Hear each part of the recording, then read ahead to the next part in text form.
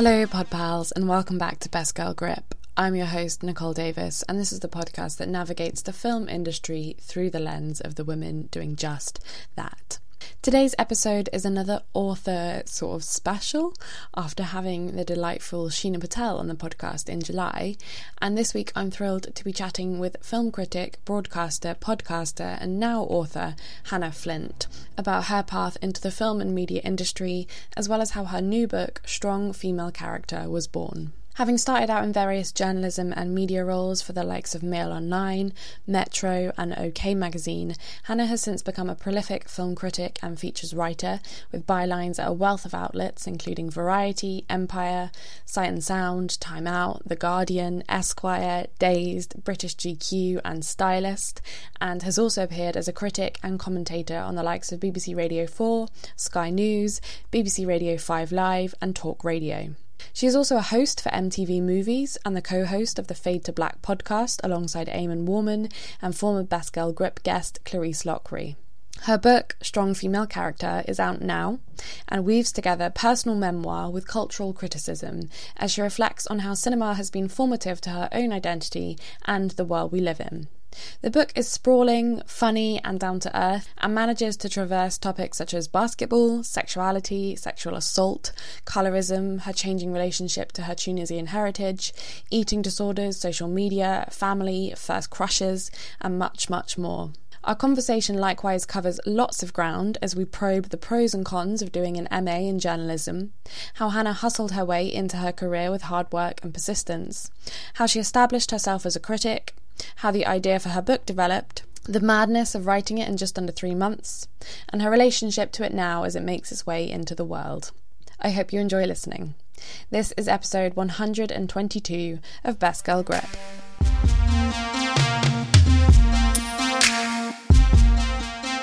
So did you go to university? And if so, what did you study there? Yeah, I went to Nottingham University and I studied American Studies with English. I wanted to do straight English, but I didn't have the grades. So I did. But actually it kind of worked out well because I suppose considering what I've ended up doing, American history and kind of culture is obviously very much big impact on cinema in general. But even just going back to see like learning about certain things about American culture has been really interesting, especially when we see the history presented through film. So it was kind of good to have that basis as well. And then I ended up doing my master's in broadcast journalism. I knew before I went to university that I wanted to be a journalist. I kind of wanted to be like a red carpet reporter. I thought that would be really cool, kind of working in film in that way. I thought it looked kind of glam. I was very much like the T4 era. So like, yeah. You know, the ideal thing would be like, you know, June Sarpong or like, you know, in Dermot. Yeah, Nikita Oliver. And yeah, Nikita Oliver. Like that was the dream, right? So, and it's so funny because even like MTV, it's like, oh God, loves you MTV. And it's like, oh wow, I'm actually doing MTV. So it's kind of wild to think that kind of I was definitely playing the long game. Yeah, so I did that and I went to City University London. I took a year out in between to kind of, you know, I suppose to save, to kind of have some life as well. And yeah, it was interesting. I think it's so interesting because when I ended up doing this placement with Sky, and I remember speaking to, I forget his name, I think his name was John, but he was like the entertainment producer for Sky. And when I was saying, oh, I'm going to do my master's in journalism, broadcast, he was like, you don't need it. And you know, it was one of those things where it's like, I'm going to do it because actually what I really think I gained from it was the technical side of things and media law. But I think in a way he was kind of right because all the things that I thought I was going to get out of this course, you know, I thought I was going to get like BBC placement and that is like the creme de la creme. You're kind of doing it. But then it turned out like they split our course group up. So half of us would do like commercial placement and half would do BBC. I was on the commercial placement, which I had to set up myself. I'm like, great. So I had worked at like Trax FM in Doncaster. No shade to Trax FM in Doncaster at all. And then I did some stuff at, oh God, is it Wall to Wall Productions who do Who Do You Think You Are? But it's not the same as kind of once you're in at BBC kind of making, you know, and yeah, kind of in a way, like it took me ages post masters to even get anywhere. I just realized that it wasn't the kind of clear shortcut that I thought it was going to be by having it. And I suppose it's kind of you know, considering what tuition fees are like now, it was one of those things where I'm kind of lucky in that position to be been able to, my parents were able to do that, obviously paid rent and stuff, like, and all the other things that come with living in London. And, but, you know, having that little bit of like privilege helped out. And I'm aware that a lot of people don't have that. So I hope nowadays, considering how expensive everything is, that actually if someone at Sky said to me now, said, you don't need to do a master's, I would have been like, yeah, maybe I don't need to do that. And I could just use my own gumption. Yeah, it's hard though, right? Because like sometimes you just need the structure, or like you need to know what to do next. And otherwise there's this like gaping hole. If you're just like left to your own devices to like find a job, there's just like such an abyss of like, where do I even start? Whereas at least the masters, I guess, is a bit of a safety net. It's another year where you're like, okay, I can plan what to do next, basically. Yeah, and I will say that actually saying you did your masters at City University, like if you go for jobs, like there's, I think one of the jobs I got like early on, I worked at Mail Online for my sins, but when I was applying there, like the person who was like the showbiz editor, she went to City herself. So I wonder, you know, sometimes I wonder like, oh, did I get that because I went to City University, or is it because I've, you know, on a million things, did I get that little, I can't know really, because I don't know how many other people are applying and stuff. And there was a really broad range of people, but you know, sometimes it is about that. It's about like, oh, you've got that on your CV, therefore it can go ahead. So yeah, it's interesting though. It's an interesting thing sometimes, but I also think a lot of it's all about timing, about how you get ahead. Sometimes your timing's great and sometimes it's like, no, it's just off. And you mentioned there obviously like maybe wanting it or thinking that the MA was going to be a shortcut, but what was your route into those first slew of kind of media jobs? Like how did that start coming about for you? Were you just applying and hoping for the best and eventually you landed a few? Yeah, I mean, it was basically that you kind of, I applied for so many places. And it is quite demoralizing when your peers are getting in at certain places. I mean, there was one where I was working at, I managed a shadow for a day because I knew someone who was like, I think it was like again, this is like little things where you think about now and you're like, oh, is this nepotism or is this kind of, but basically, a family friend was hosting on LBC for like one day. And this is meanwhile, I was working at a marketing agency because I couldn't get a job in journalism. So I was working there and I kind of finessed because it was like a lot, I could do copywriting there and do social media stuff. But basically while I was working there, I managed to get like, come in on a Sunday and was like, oh, can I come in just to shadow? And they were like, yeah, fine, at LBC. And then, I basically like spent the whole time there just trying to blag myself, like really sell myself to the executive producer. And she was like, oh, you can come on weekends if you want for free, but we can't pay you. And I was like, I'll do it. And I was, you know, that, and it's like that little foot in the door. I mean, that's the foot in the door. But it's like, what do you do with it? So basically like 6 months, pretty much 6 months, I was working Monday to Friday at this marketing agency doing, you know, doing like social media copyright and doing, you know, I don't know, whatever marketing stuff is. It's kind of boring. And then on weekends, I'd be there at like 6 a.m. on Saturday and Sunday, helping to kind of guest book for the shows. And I would only be there for like, I don't know, 4 hours. But I kind of proved myself a bit by managing to land people and getting people to come on at that stupid o'clock in the morning. It's like, hey, can you come and talk to us about this thing? Yeah, but after about 6 months of working like 7 days a week, I managed to kind of say, hey, can I do actual assistant producer shifts? And then I managed to switch onto that. But then the person who was like a producer on overnight shift was a woman who was on the same year as me as my course. And she was like my boss. Wow, so, okay. You know, so sometimes it is like the timing of when you come out of it. Someone who literally studied at the same time, but she got in first and then suddenly she was telling me what to do. It's an interesting one about like how those kind of first steps into, I suppose, media. But what the good thing about the marketing agency, and I think I touched upon it in the book, is like how one of our clients was AOL. And so there was this thing called My Daily, which was like a lifestyle kind of like website. And so I kind of worked out that HuffPost was part of AOL. And so I found like the HuffPost editor on LinkedIn and like sent her a little message. I was like, hey, you know, because there was a time when they did user generated content. So you could just like, you know, if you got a blog account, you could write for free. And so I was like, can I do this? And she was like, yeah, okay, we'll put you in touch. And then a friend who I went to university with, James, he was working in film PR, and I said to him, hey James, can I come to some screenings if you have some? And he was like, okay. And so that's how I managed to get my first reviews, and they were very, you know, there are a lot to be desired, like they're very rough around the edges. But I suppose that's where you start, isn't it? And then you manage to get your name with a byline, get my byline with HuffPost, and then I could take that to Mail Online and say, hey, I've worked at HuffPost. Look, there's my name.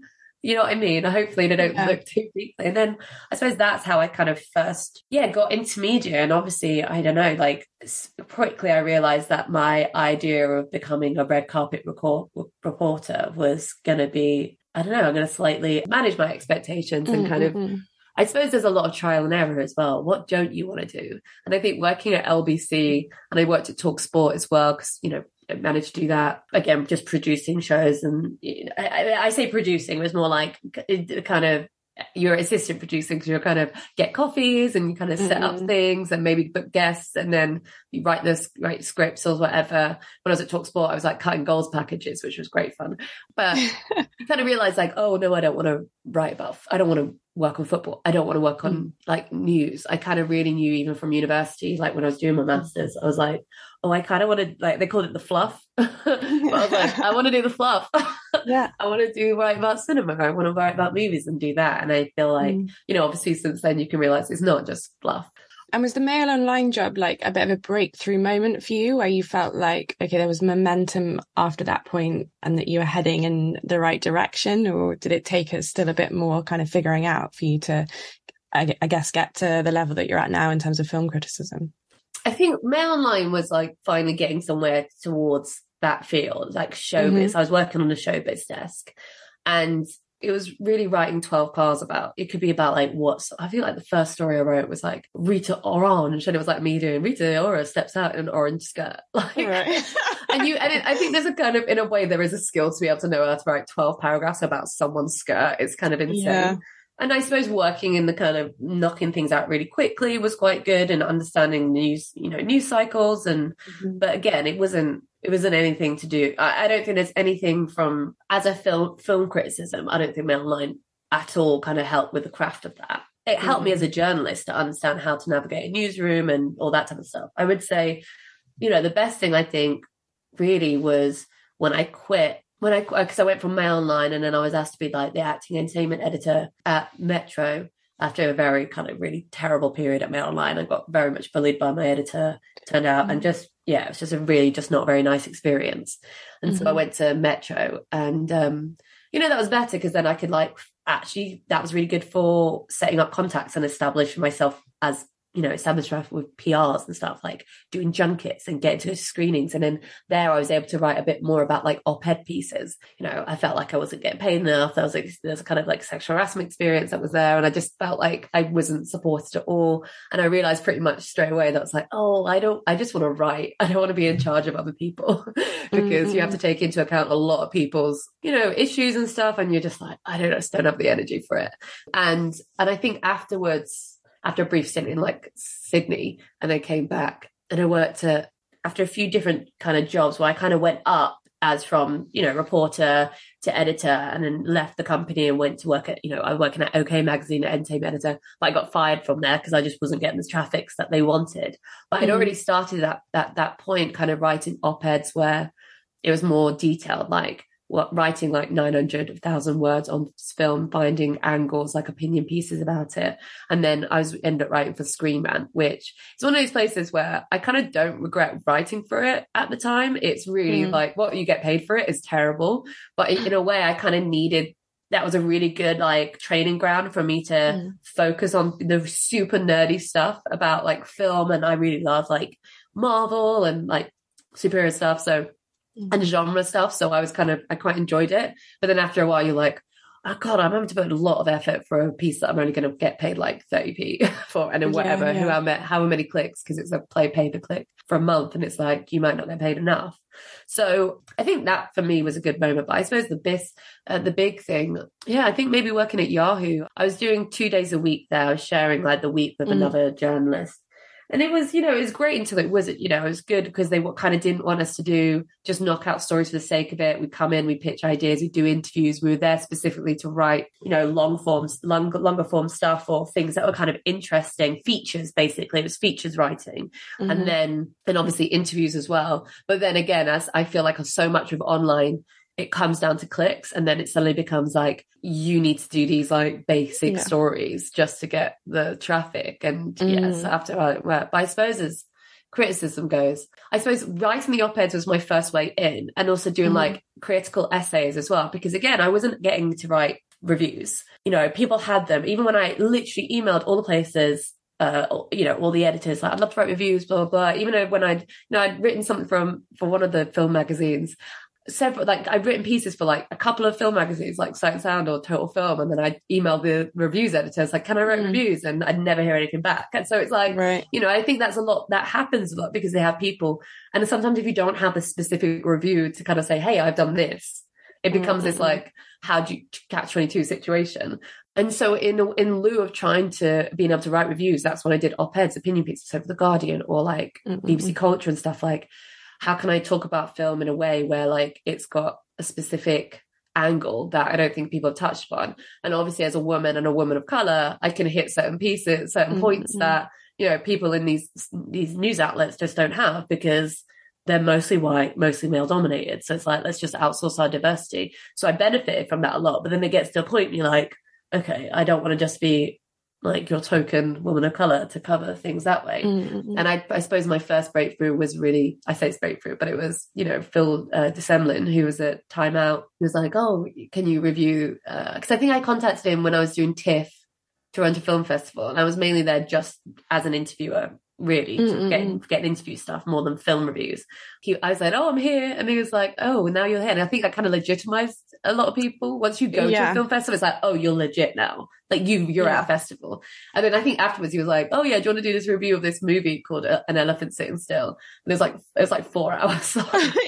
Bless him. He gave me an extra 20 quid for how long it was. I think I say like, because I do a whole chapter on like my whole route into criticism in the book, but like in that year, that was 1 or 2 reviews that I did, and that barely covered a third of 1 month's rent. So it's like, so I feel like one thing I kind of learned was I love writing reviews, but there are more ways that I just love film. So like there are far more ways for me to talk about film than just the traditional route of reviews.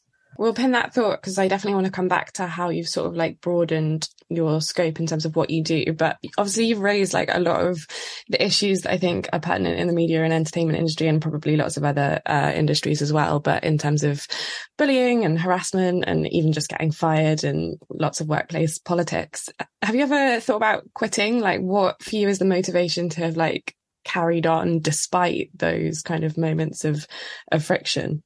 I mean, I have quit a job before. I quit a Metro, and I quit my marketing job to go on there. I feel like quitting is actually a really good thing to do sometimes, because you have to trust your instinct and your gut. And also I just trust in myself that I'm just like a hustler.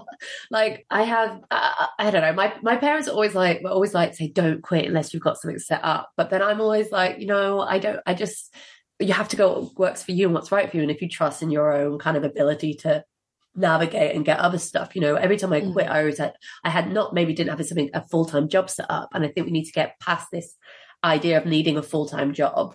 Because I started off freelancing in journalism, and then I went into full-time staff jobs. And actually that was I feel like working in staff jobs was the worst experience of my life. Freelancing was far better for me, because I had some more, as much autonomy you can, maybe a little less when I was younger, when I was like desperate to get shift work. But like now I have some autonomy. I think I knew I never wanted to quit the industry, because this is like such a privilege in what I do. And like, don't get me wrong, I've worked in, I've always had a job since I was 15. And like, I've always worked, like, even, when I was doing my master's, my undergrad, like, I was working at, I worked at Topshop, I worked at all these different places. Like, there was never a part of me that was never gonna have a job. And if I couldn't get enough work from my career, I would have just got a job somewhere else, just trying to make ends meet. But I kind of always had, I don't know, understood what I needed to do to continue in this and working hard. And I worked myself so hard. Like, there were sometimes when I speak to people about trying to get into an industry, I'm like, you have to really want it. Because there are times where you're not going to sleep, and like you're going to work every single day, and like you're going to do overnight shifts. And there's going to be so much where even at a point where I'm doing okay, I still have this like I need to continue work because I've got rent to pay, even though I'm making enough that I don't need to work as much. There is still this sense of, I don't want to be in a position where I just don't have any money and I have to rely on my parents. Like, you know what I mean? In that sort of way, I'll have to kind of get out of it, get out of the whole kind of job because I can't, make ends meet. But it never seemed like an option to me because I've always kind of had faith in myself that I can do this and I can build on it. And I knew that it was going to take work. And I knew that I knew pretty early on that I was never going to get the fast track route to where I want to go. I knew it was going to be this long stepping stones. And it was like, how do I, even if the job, like taking jobs that maybe some people now would be like, oh no, I wouldn't work there. I wouldn't do this. But it's like, you know what? Sometimes you've got to take those sidestep roles just so you can get forward. Yeah, absolutely. And I guess like just wanting it more than the negative experiences put you off not wanting it. Yeah, I think also it's a pride thing. It's like, I'm not gonna get beat. I'm not gonna get like shafted out of this industry by people. Like, there's a lot of pride in an ego, I suppose, as well. It's like, I don't want to feel like I suppose not feel like we failed as well. The way that my mental health works and my anxiety, because I have really bad anxiety, that probably, I will say this, the way I've worked has probably not helped my anxiety because of like feeling that constant need to make ends meet and do the job and be the best that I can be and not want to disappoint. But, maybe in some like unhealthy way, that's also helped me get where I am today. So I just need to like disentangle the anxiety thing. Now I'm in therapy. It's great. And I mean, not to prey on the anxiety, but obviously a big part of freelancing is like pitching not just ideas, but kind of pitching yourself, particularly when you're doing much more like on camera work. How do you go about doing that and hustling for opportunities and introducing yourself to new people and saying, is there something that we could do together? I think I've always been a quite sociable person. So for me, networking is not something I find difficult. I know for some people that's actually quite a big anxiety filled thing for them.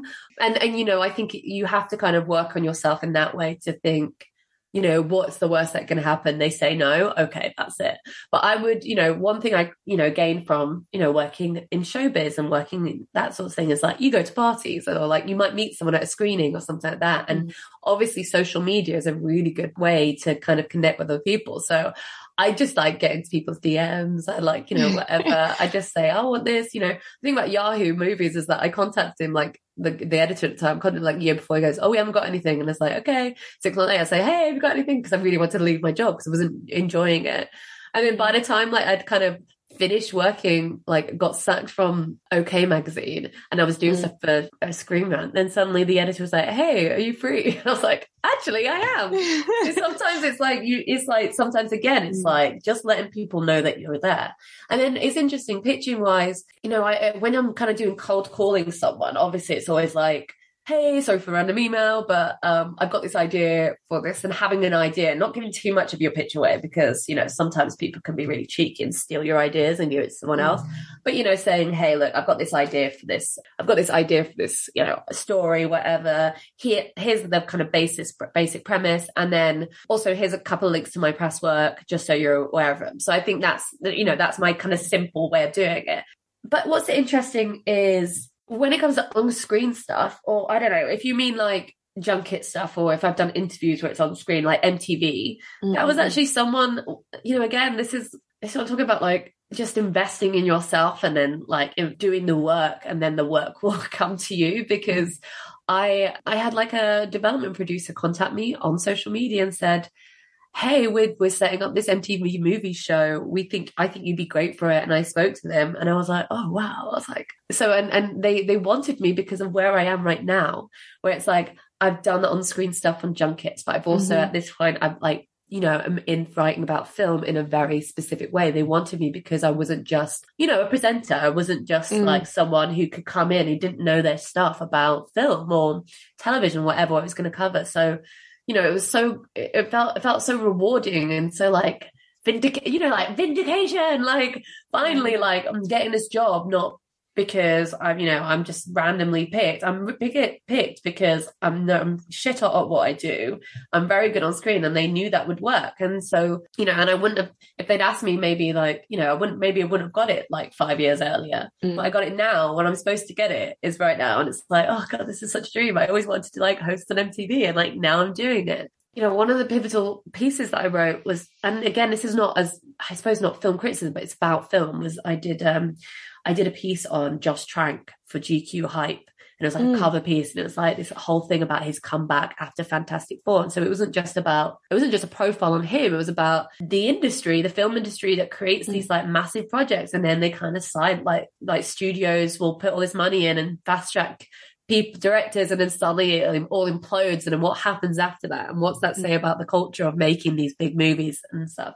So it was ended up being like a 6,000 word piece. And then funnily enough, I originally pitched it because I kind of had a relationship with Josh Trank, like social media relationship, not like an actual. But like, you know what I mean? I kind of knew him, and we became like kind of like pen pal, weirdly pen pals, like a little bit, because we kind of like got on and stuff. Like he's like, you should watch The Conformist. I was like, yeah, cool. And I was like, you know what I mean, chatting about, and then he was like, I really want to do a piece on your comeback with Capone, which was originally Fonzo with Tom Hardy. You know, it's his first film since the absolute flop of Fantastic Four. And I remember pitching it to like Empire.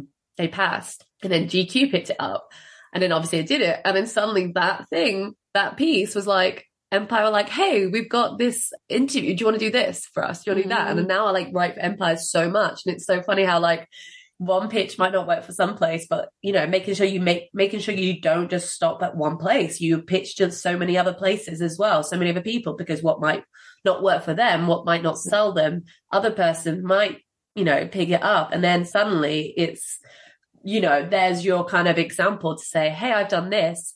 Oh, we can trust you. Because that's another thing. It's like people taking a chance on you. It's like the risk factor. It's like, can they do what they claim to do? And when you've got finally been given a chance to do that, and I do really rate Stu McGurk, who was the editor for my editor on that piece, because, you know, he taught me one of the most basic things that kind of like informed the way, you know, now I write and when I feature write, but also help for the book. It's like how sometimes the best thing is like starting with an anecdote, as the opening thing for your story, and then go back in it. And I've kind of done it a few times in the book, and it's like, oh, that's such a really interesting tip. And so that feels like a good segue actually to talk about the book, which is Strong Female Character. It will be out by the time this podcast comes out, but it's your first book. It's kind of memoir meets film criticism, your kind of journey into who you are, but through the lens of film. And I'm wondering, did you get approached to write that, or were you pitching the idea out to other people? How did that come about? We're more friends now than we were then, but there was an author I know, we again connected through social media, called Nikesh Shukla. And he like texted me, he was like, have you ever thought about writing a book? Like, I really love your film writing. And I was like, oh, well, actually I have, but to be honest, I kind of don't even understand how to get into publishing. Do you know what I mean? Like, I don't even know. But he has a literary agency, and it's kind of charity funded, and he focuses on like marginalized and underrepresented voices. So I kind of chatted to him, and he was like, have you got any ideas? And originally, to be honest, I thought, oh, I could do like a sex memoir, because that's quite funny. Like, I don't mind talking about my sex life, and I feel like I've had a quite varied one, maybe not as varied as some people, but I thought it'd be quite funny to like look at but like not just sex, but like look at like relationships and things in general. And then I thought, oh, I could talk about movies a bit, because obviously it's like representation. And then we kind of spoke about it, and it evolved into something a bit more about me, about my life. And I had the ideas for like each section, but to be honest, originally the original proposal that I did, it was actually far more about me and less about the movies.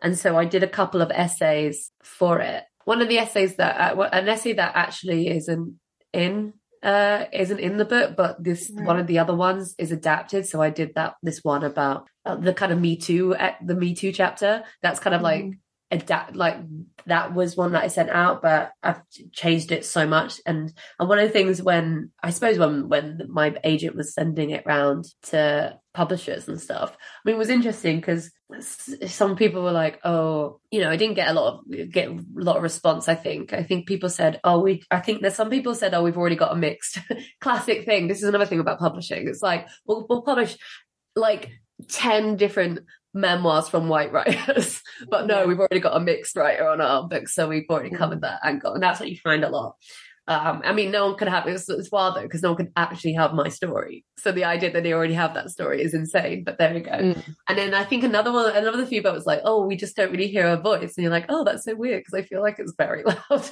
I have a very specific voice, but you know, again, it was good notes. And then I suppose Footnote were kind of interested, and they're a publisher who were a part of Bonnier Books, or a new imprint. And again, they were very much about marginalized voices, marginalized identities. And they said, actually, their feedback was like, we could probably push a bit more of the movie stuff. And I was like, actually, that's so much better, because I was slightly nervous about being so open about my own personal life. Well, not just, because it's not just mine, it's my family's. So make it less about that, and actually obviously have it as like a through line, but like make it more about cinema. That would feel a lot less pressure on me to kind of, and also just, you know, not feel as like I'm not just putting everyone else's, like my family stuff stories out there. So yeah, that's kind of how it came about. And then I got my deal. Well, actually, they were interested before Christmas 2020. It was Christmas 2021 where they just said, oh yeah, they're interested. I was like, oh, okay. And then it took to like March. And because it was like working out the deal. And to be honest, I will be honest, like I did not get a massive advance. It was, when I hear about some other people's advances, I was like, oh, okay. But, you know, again, it's not a massive, like, I get paid more to do my job than I got massively compared to pay right. But I suppose the whole point of it is like, you know, you get your name out there, you've got a book, you might get like, you know, royalties, whatever, and stuff like that. So I might want to, I still have the film rights. So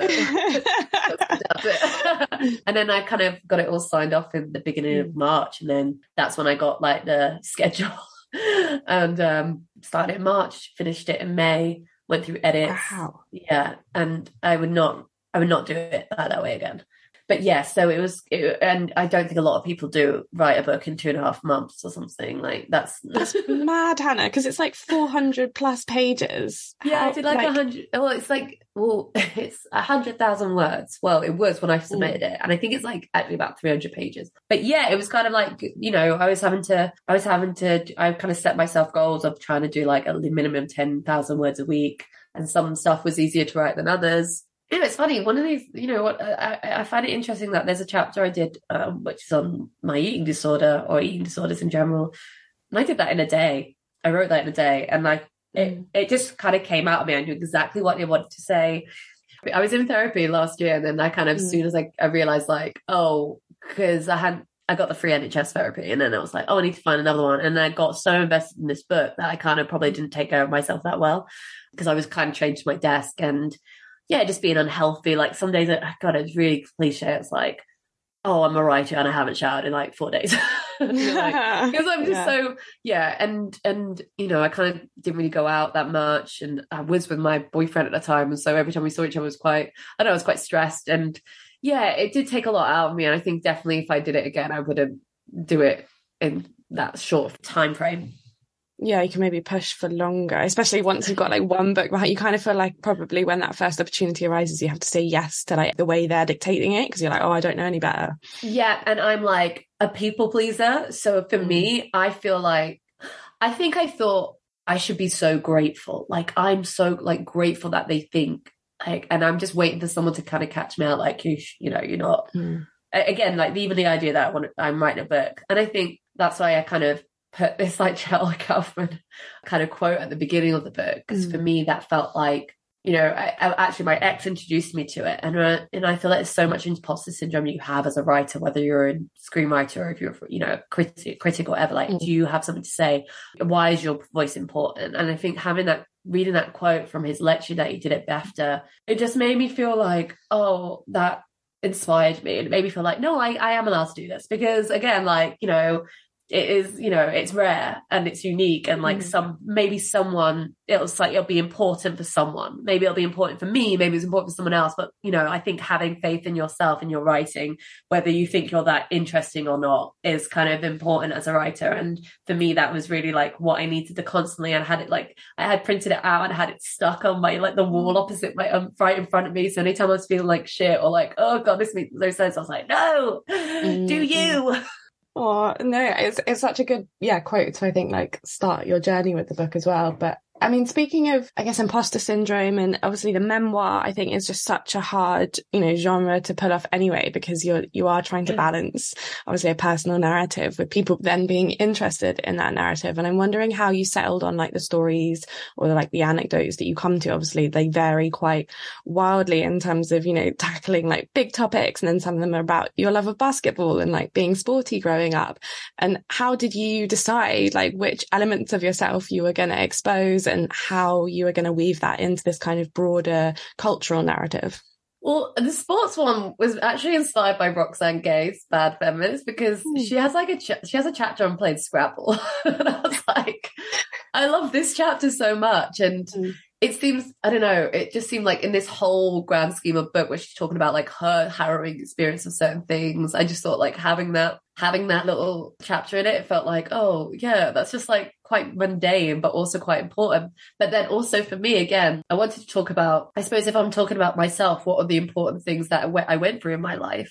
And basketball was such a massive part of it. And then again, like Love and Basketball is such a formative, like literally it's like for so many years, it's like my absolute favorite film. And first time I really saw myself on screen, even though this is a Black woman, but like I felt seen more than Princess Jasmine. You know what I mean? I felt seen with this character. I think for me, it was like, what do I have things that I want to talk about that were on my mind? And then having the idea of saying it, I had the kind of ideas for this kind of part. So origin story, coming of age, adult material, workplace drama, and strong female character.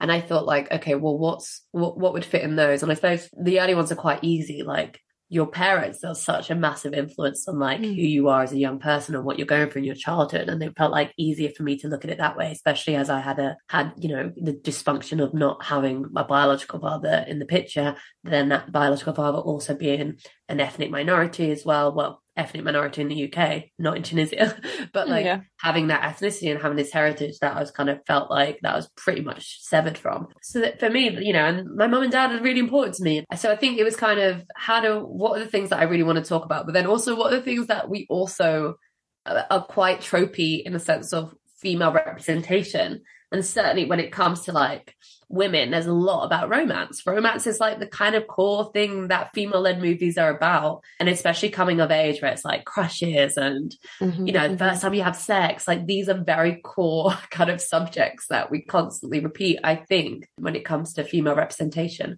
And then for me as well, because as I said, I kind of thought doing a sex memoir at first, it was like really important to me to talk about sex in a way that felt like just trying to break past the taboo and try and be as sex positive as possible. So, doing things about porn, my changing relationship with it, masturbation and like periods as well. And luckily some of the things I'd already covered a bit, like I'd already done a piece for The Guardian about period sex on screen. So I could kind of expand on that. So I suppose it was kind of, what are the things I really want to talk about? And then what are the things that I feel like we constantly talk about where it's women on film?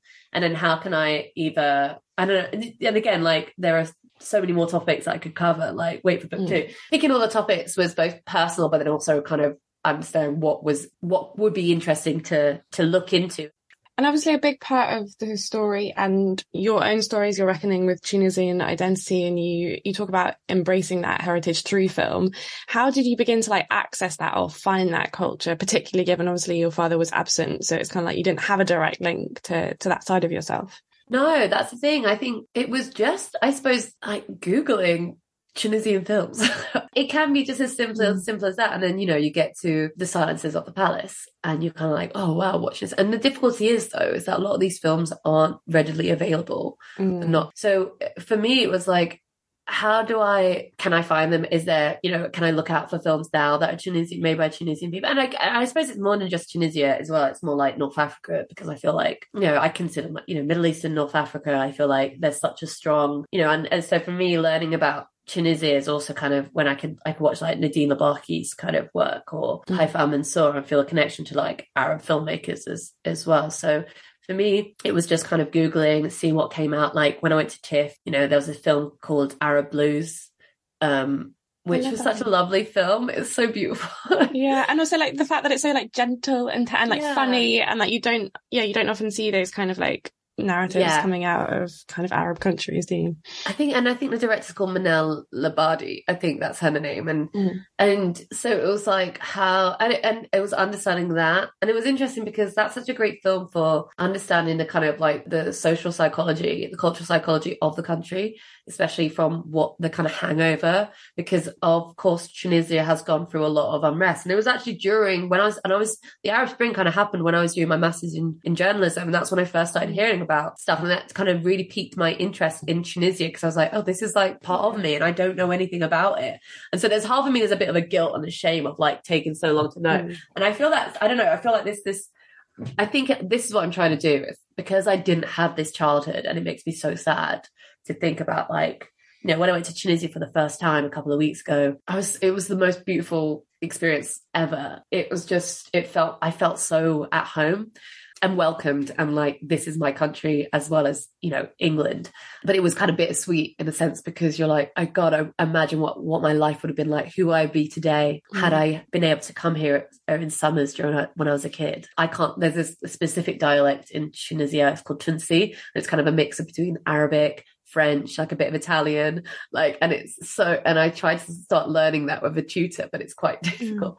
And so there's things when you kind of go there, you're like, oh God, imagine if I could speak fluent, or, you know, those little things that make you sad. So I feel like I'm just trying to overcompensate so much through culture. So yeah, just trying to find them, or like, you know, we're so lucky because we've had, you know, like, I remember when like Marwan Kanzari got cast in like Aladdin as Jafar. It's like, he's half Tunisian.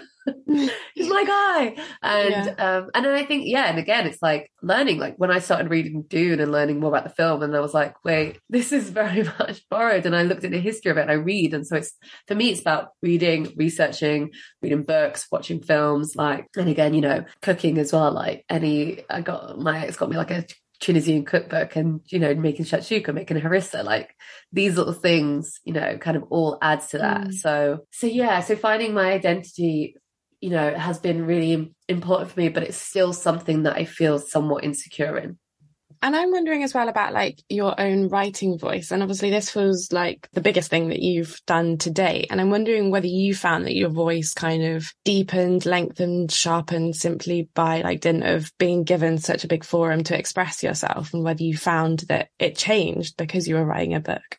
I feel like I was able to show kind of far more of my humor, I think. And like, because I feel sometimes when you write for specific outlets, you have to fit in with their like tone. And I feel like I just take the piss out of myself a lot. I find that that's my way. I mean, I'm a bit of a Chandler Bing as well. Like, I find like I'll make a joke about uncomfortable situations. So I felt like I was able to kind of like allowed to show my like humor, like my sense of humor a bit more. My editor, when they were going through it, they said to me, oh, I'd never heard someone's voice sound as much as how they speak. And I feel like that gave me so much more space to do so, because I wasn't having to deal with like word counts. Or it's so funny as well, because it's like, you know, I don't even like understand how I did it, how I wrote it, or why. It just felt quite innate. Like it kind of felt intuitive the way it came about when I was writing it. It was maybe like subconscious the way I wrote that, but I knew that certain things that I wanted to put in, like certain anecdotes, things. And for me, I think I was far more conscious of trying to make it funny than ever before. I think that's probably the main thing I was trying to do. But also, I suppose just trying to be as honest within reason. Like, it's so interesting. I recently wrote about Rashomon. And kind of one of those things I kind of regret is like, I didn't mention it really in this book, because I feel like it's actually a very relevant thing when you talk about memoir, because, you know, it's all relative. Like, this is my perspective on my life. It's funny, when I was talking to my parents about it, they didn't remember certain things. I was like, it happened. Or they remember things slightly differently. I'm sure my biological father remembers things far differently again, but I can only write from my perspective. So I wanted to be as honest about my emotions and feelings in those situations. And I felt like that was important to me, like getting that right, so that even if I didn't go into certain details or I didn't include certain stories, there was fundamentally the truth is there. So, you know, as much as I might go off and go on a tangent and talk about, you know, films or whatever, like whatever I'm putting in there, I feel like I had to be authentically me. You know, one of the things I had to change when me and my ex broke up like 2 months ago, And that was during the edit process. So I had to rewrite some of the stuff. There's bits where I talk about like, you know, there's this chapter on, you know, first love, but it kind of talks about love in general. And I mentioned about my current relationship, and I had to rewrite that to reflect the fact that, you know, as much as, you know, originally I was like, oh yes, I'm still in, you know, we met a while ago, we're still loving each other. And then you have to like, be like, oh, I can really go into like what happened in the relationship, but I can't because I'm in the edit phase and I don't have enough time to do it. But how can I express how I'm feeling about this in an honest way without having to go into the granular detail of what went on? Because again, I'm still working out how I feel about it, but I knew one thing, you know, and then having this, luckily for me, I had the quote from Samantha from Sex and the City already, where it's like, I love you, but I love me more. And you know, obviously the circumstances are very different for that, but that's how I feel and how I still feel about it. I suppose it indicates as well that memoir is something that can never truly be like finished or written, like because your life is still unraveling at the point at which like the book stops. So I'm wondering, like, was there literally a deadline from your publishers and your agents? Okay, it's done, like you can't tinker with it anymore. Oh yes. And it was really frustrating. They keep telling me not to say this because like, but I'm like, again, this is the like worry people can criticize me, but like, there was a point where like there's typos in this book that really annoy me.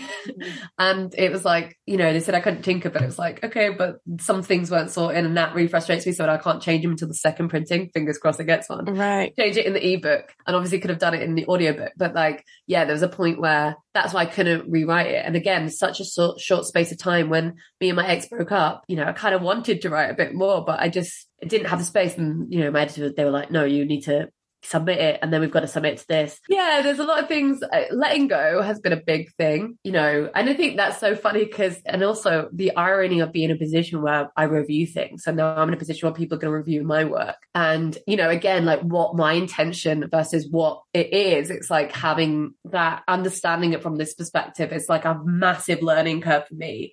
So we'll see how I do. And obviously it's been a while since you submitted it and finished it. Like, what's your relationship to the book now? And obviously on the eve of its release, like, how are you feeling about it being out in the world and people reading you? I'm kind of really, like, I'm not reading me. I don't mind because, to be honest, like, I feel like I am authentically who I am in this. And there's nothing I haven't really said in there that I wouldn't really say in real life. And I'm kind of proud of that. I mean, it's funny now because I'm like, when I meet people, it's like, oh, you should read my book. I can't be able to talk about it now. Just buy my book. It's like, I'm done with that conversation. I don't want to have to go through it. It's like, I articulate it very well in my book. Just have chapters to hand if they ask you a question. You're like, yes. I suppose, again, it goes back to I'm worried what I haven't put in. And I suppose my biggest fear is like actual like film critics reading it. And you know, because there's how many films could I possibly reference? There's a point where I had to let that go as well and be like, oh, and also I haven't watched every classic film. There are people who literally know their stuff about, you know, French New Wave, or they'll know stuff from like old Hollywood. That has not been my relationship with cinema. I mean, I'm still filling the gaps, and I think that's the beauty of it. Like, I feel like criticism and film watching is a craft. You know, this is what we do as a craft, and you can only build it and learn from it. And I'm not going to beat myself up for not knowing it. But I suppose there are moments where it's like, you should have said this, or I've come to the wrong conclusion about that. One of my favorite things about the book was that, so like you have a canon and you have things that you like often expect to see in a film book. And it was so refreshing and such a treat to like see a lot of the films that I've loved in recent times, like referenced in that way and given that weight and given that thought, like Love and Basketball, like Obvious Child, rom-coms that aren't perfect, but they're speaking to like just much more of the other experience that I've had. And actually, in a way, I feel like your book is better because of that, and not like because you're not like relying on the canon and, you know, the things that we've already spoken about. Well, that's so nice to hear. Thank you so much. Because I think, you know, I had to be true to me, and that I am a millennial woman who was raised on these films. So this is what we watch and see. And I think one of the big things, as much as there's like, it's like, it's academic, but not in a way that's, never wanted it to be like journal sort of academic. I want it to be so accessible. Like, I wanted it to be that if you haven't seen these movies, you kind of like are aware of them, or you want to watch these movies. And so a lot of that was, obviously getting certain classics in and looking back. And I think I talk more in detail about the stuff I've actually, I kind of remember and seen, because that's my emotional connection to it. I'm empathy is my way into cinema. Like, that's how I feel. That what does it make me feel? And so, but it was also important for me to, again, like talking about, I wanted to shine a light on, again, like Arab cinema and Middle East and North African cinema. So that was really important for me to kind of having films that wouldn't normally get talked about, like Alpha Ben-Hania's Beauty and the Dogs, you know, having that in there, like making sure that I'm referencing films from the Arab world to show that actually there is cinema, that people are making films there that go beyond your kind of Orientalist expectations of what that region is. And so, and the diversity of that region, that it's not like this monolith. So for me, it was important to have like that in as well. But it's so hard to try and cover everything. So I think as much as like, what can I speak to? Make sure that's the center point. And then hopefully, you know, people like you, people who would read this book, they will not feel kind of excluded from the conversation. It was all about inclusivity. Coming down to like the more retrospective part of the podcast, I'm wondering, you know, and coming back to film criticism, like what is something that excites you about film criticism and being able to write and express what you feel about films right now? I think it's just having more voices for me, like, and being part of that kind of diversity of voices now. I love the fact I get to review for, like, I'm going to cover London Film Festival, so I'll be reviewing for, like, New Arab, and I'll be reviewing for IGN, which would be cool. And they have very different ways of, like, how they do their reviews, which is quite nice to be able to kind of flex your muscles in that way, so that you're able to kind of, like, adapt your writing style, which I always think is great. Like, the more the ways that you can write makes you a better writer, because you understand how to tell a story in so many different ways to make it accessible for this audience and that audience, and actually, but still be true to what you want to say.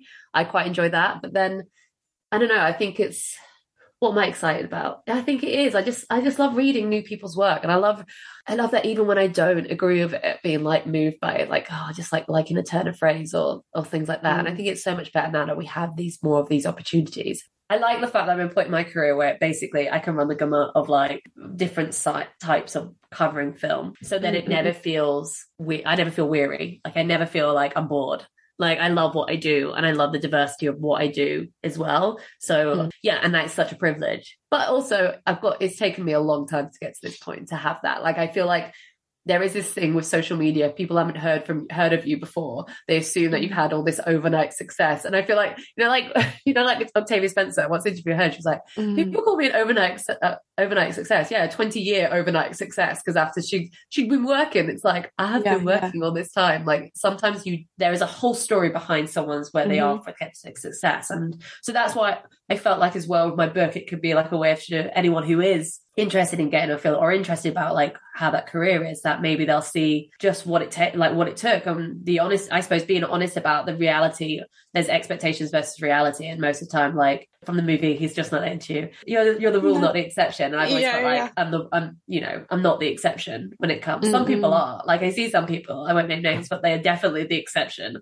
But I'm the rule, and it's just, how do you work with that rule? Yeah, and that people will see that you've built that career and not just been handed it. Yeah, haters. You think I could all handed on a platter? Read my book. And then on the flip side, like, what is something that still frustrates you about film criticism? One of the things I find the snobbiness of it a little bit. And I suppose, and how that manifests online in social media. I think obviously in social media is a very new thing. They didn't have it back in the day. Could you imagine how like snarky everyone would be? And I know I've definitely wanted to check myself so much more, because I don't want to engage in like snarkiness where it's very specifically like pile-ons and things like that. Because as someone who's experienced that type of stuff, it kind of makes me sad the way that part of film criticism is kind of very much personality driven. Like, people like make it their personality to be like super snarky and horrible.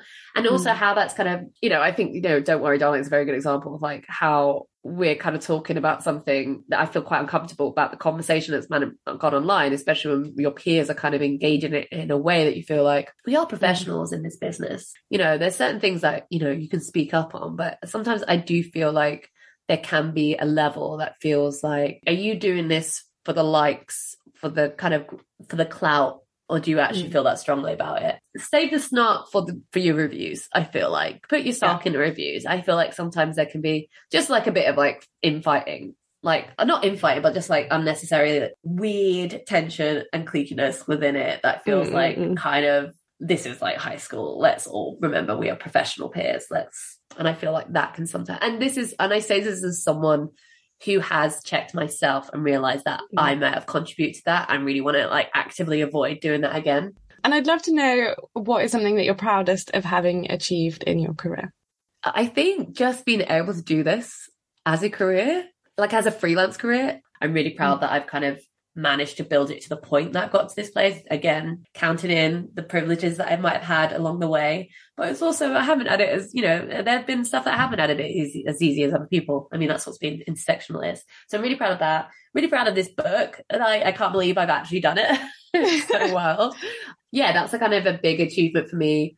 Having this career and being able to have written a book is kind of wild. And I suppose and another one is just, I don't know, my dad's had Empire since the first edition, that I can call myself a regular writer for them, and have done my first cover story recently. It's kind of wild. So I just I don't take any of this for granted at all. And actually it kind of makes me want to just keep on working harder, because you just never know when it's just gonna be like, no, we've moved on. You're done, Hannah. And what about something that you consider to be like the biggest learning curve or advice that maybe you would pass back to a younger Hannah?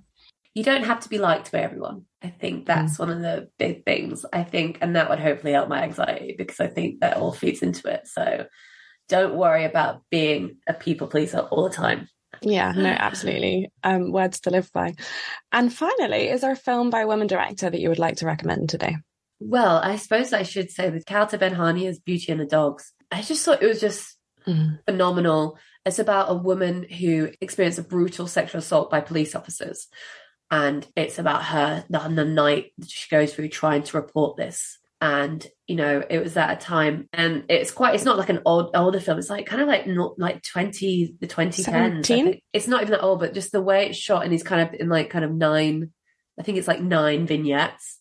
And it's just harrowing, but also just the kind of the mundanity of the situation as well. And I also appreciate like her trying to go to these, hospitals and these different places, and just having to face bureaucracy and people just not, again, the kind of patriarchal kind of system, and, people not wanting to speak out, and the police brutality of it. But then, one thing I do really appreciate is that we don't see the assault.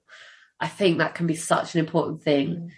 When you're talking about such subjects, when it comes to sexual assault, like, again, like what does it add? Do we need to specifically see it? Do we need to explicitly see that assault for us to understand the pain of it? No, because that actor and the way it's shot and the script is that good. You can feel it in their performance. And yeah, that's just so beautiful. So if you love The Man Who Sold His Skin, which was Tunisia's Oscars entry, go back and watch Beauty and the Dogs, because it's just fantastic. Hannah, thank you so much. And thank you for the book. And yeah, it's been such a pleasure speaking with you, and everyone should read it. Thank you for coming on the podcast. Thank you so much for having me. Thank you for listening to this episode of Best Girl Grip. If you liked what you heard, please do rate, review and subscribe, spread the good word, etc. I'm on Instagram at Best Girl Grip for pod-related news. If you want to listen to more episodes like this, I recommend digging out my interviews with critics Clarice Lochry and Jessica Kiang. In the meantime, have a great week, and I'll be back next Tuesday with a brand new episode.